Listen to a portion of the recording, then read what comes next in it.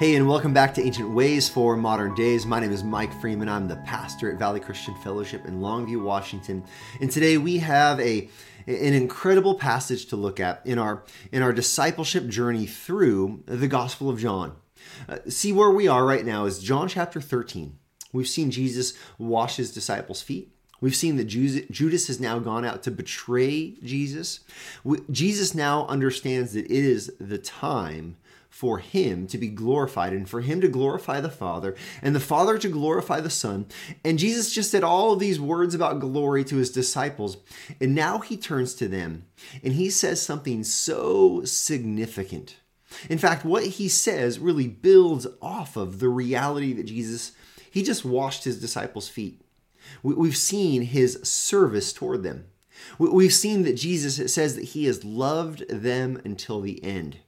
And now we have a new commandment that he gives to them. And then by extension, he gives it to us. Let's look at John chapter 13, verses 34 through 35. Here's what Jesus says. He says, "A new commandment I give to you, that you love one another. Just as I have loved you, you also are to love one another. By this, all people will know that you are my disciples, if you have love for one another." What an incredible text. This is just a powerful moment. Remember, Jesus has just explained that he is going to be glorified. And now he turns, and the next words out of his mouth are not, "So make sure you glorify me the right way you're supposed to," or this or this or this. He doesn't give them a long list of instructions. In this moment, he boils it all down, and he says, "Here's the deal. I'm giving you a new commandment." Later, we're going to see that it's the same old commandment, but it's in a new way. He says that you love one another. That you love one another. And then he qualifies it. Just as I have loved you, you are to love one another. See, the qualification is the definition. Here's what he says. He says, when you look at me, when you look at the way that I am your master, your Lord, your teacher, and yet I have washed your feet, and I have served you. I have not acted in arrogance. Instead, I have humbled myself. Ultimately, when you look at Christ, when you look at him and you see the way he lays down his life for the benefit of those that he loves, then you see the definition of love. The definition of love is sacrificing for the betterment, for what's best for other people.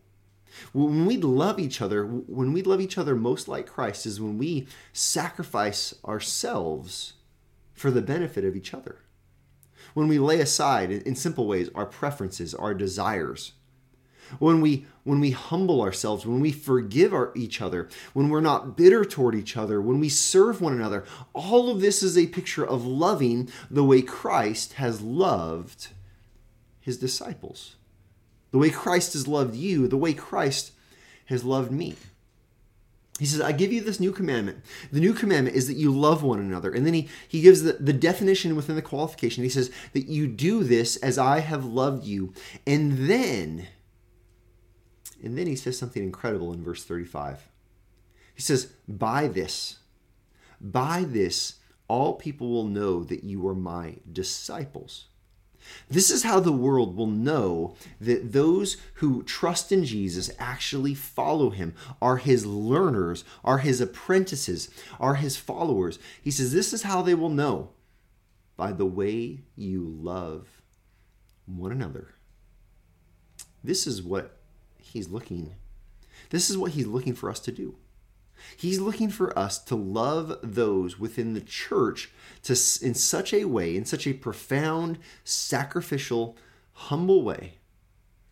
The world looks at us and says, wow, I know that person follows Jesus. I know that person is a disciple of Jesus Christ. Now notice, this is a love that is particular. This is a love for those that are disciples. Now, in other places, we are instructed to love those outside of the church. We saw recently we are to love our enemies and pray for those who persecute us. But look, there is a unique, particular, and specific kind of love that is meant to exist between those who are in Christ. those who are in the church, we are to have this love, this sacrificial love toward other believers. This is the primary identifier of us as those who follow Christ.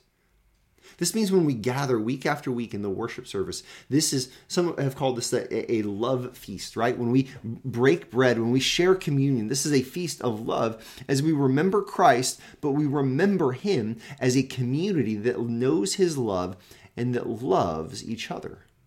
This kind of love is what binds churches together. It keeps us from being full of bitterness and envy and strife. This is the kind of love that requires that we are humble, that we are forgiving.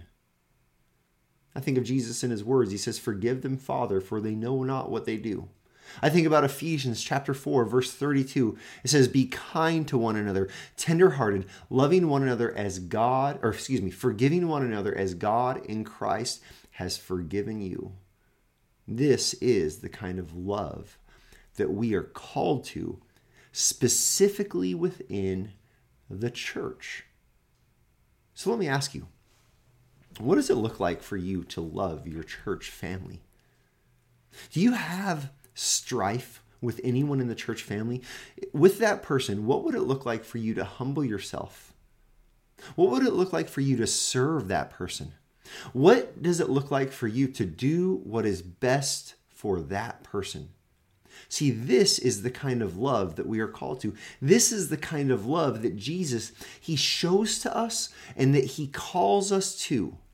And this, you know what? This is our ancient way for our modern day.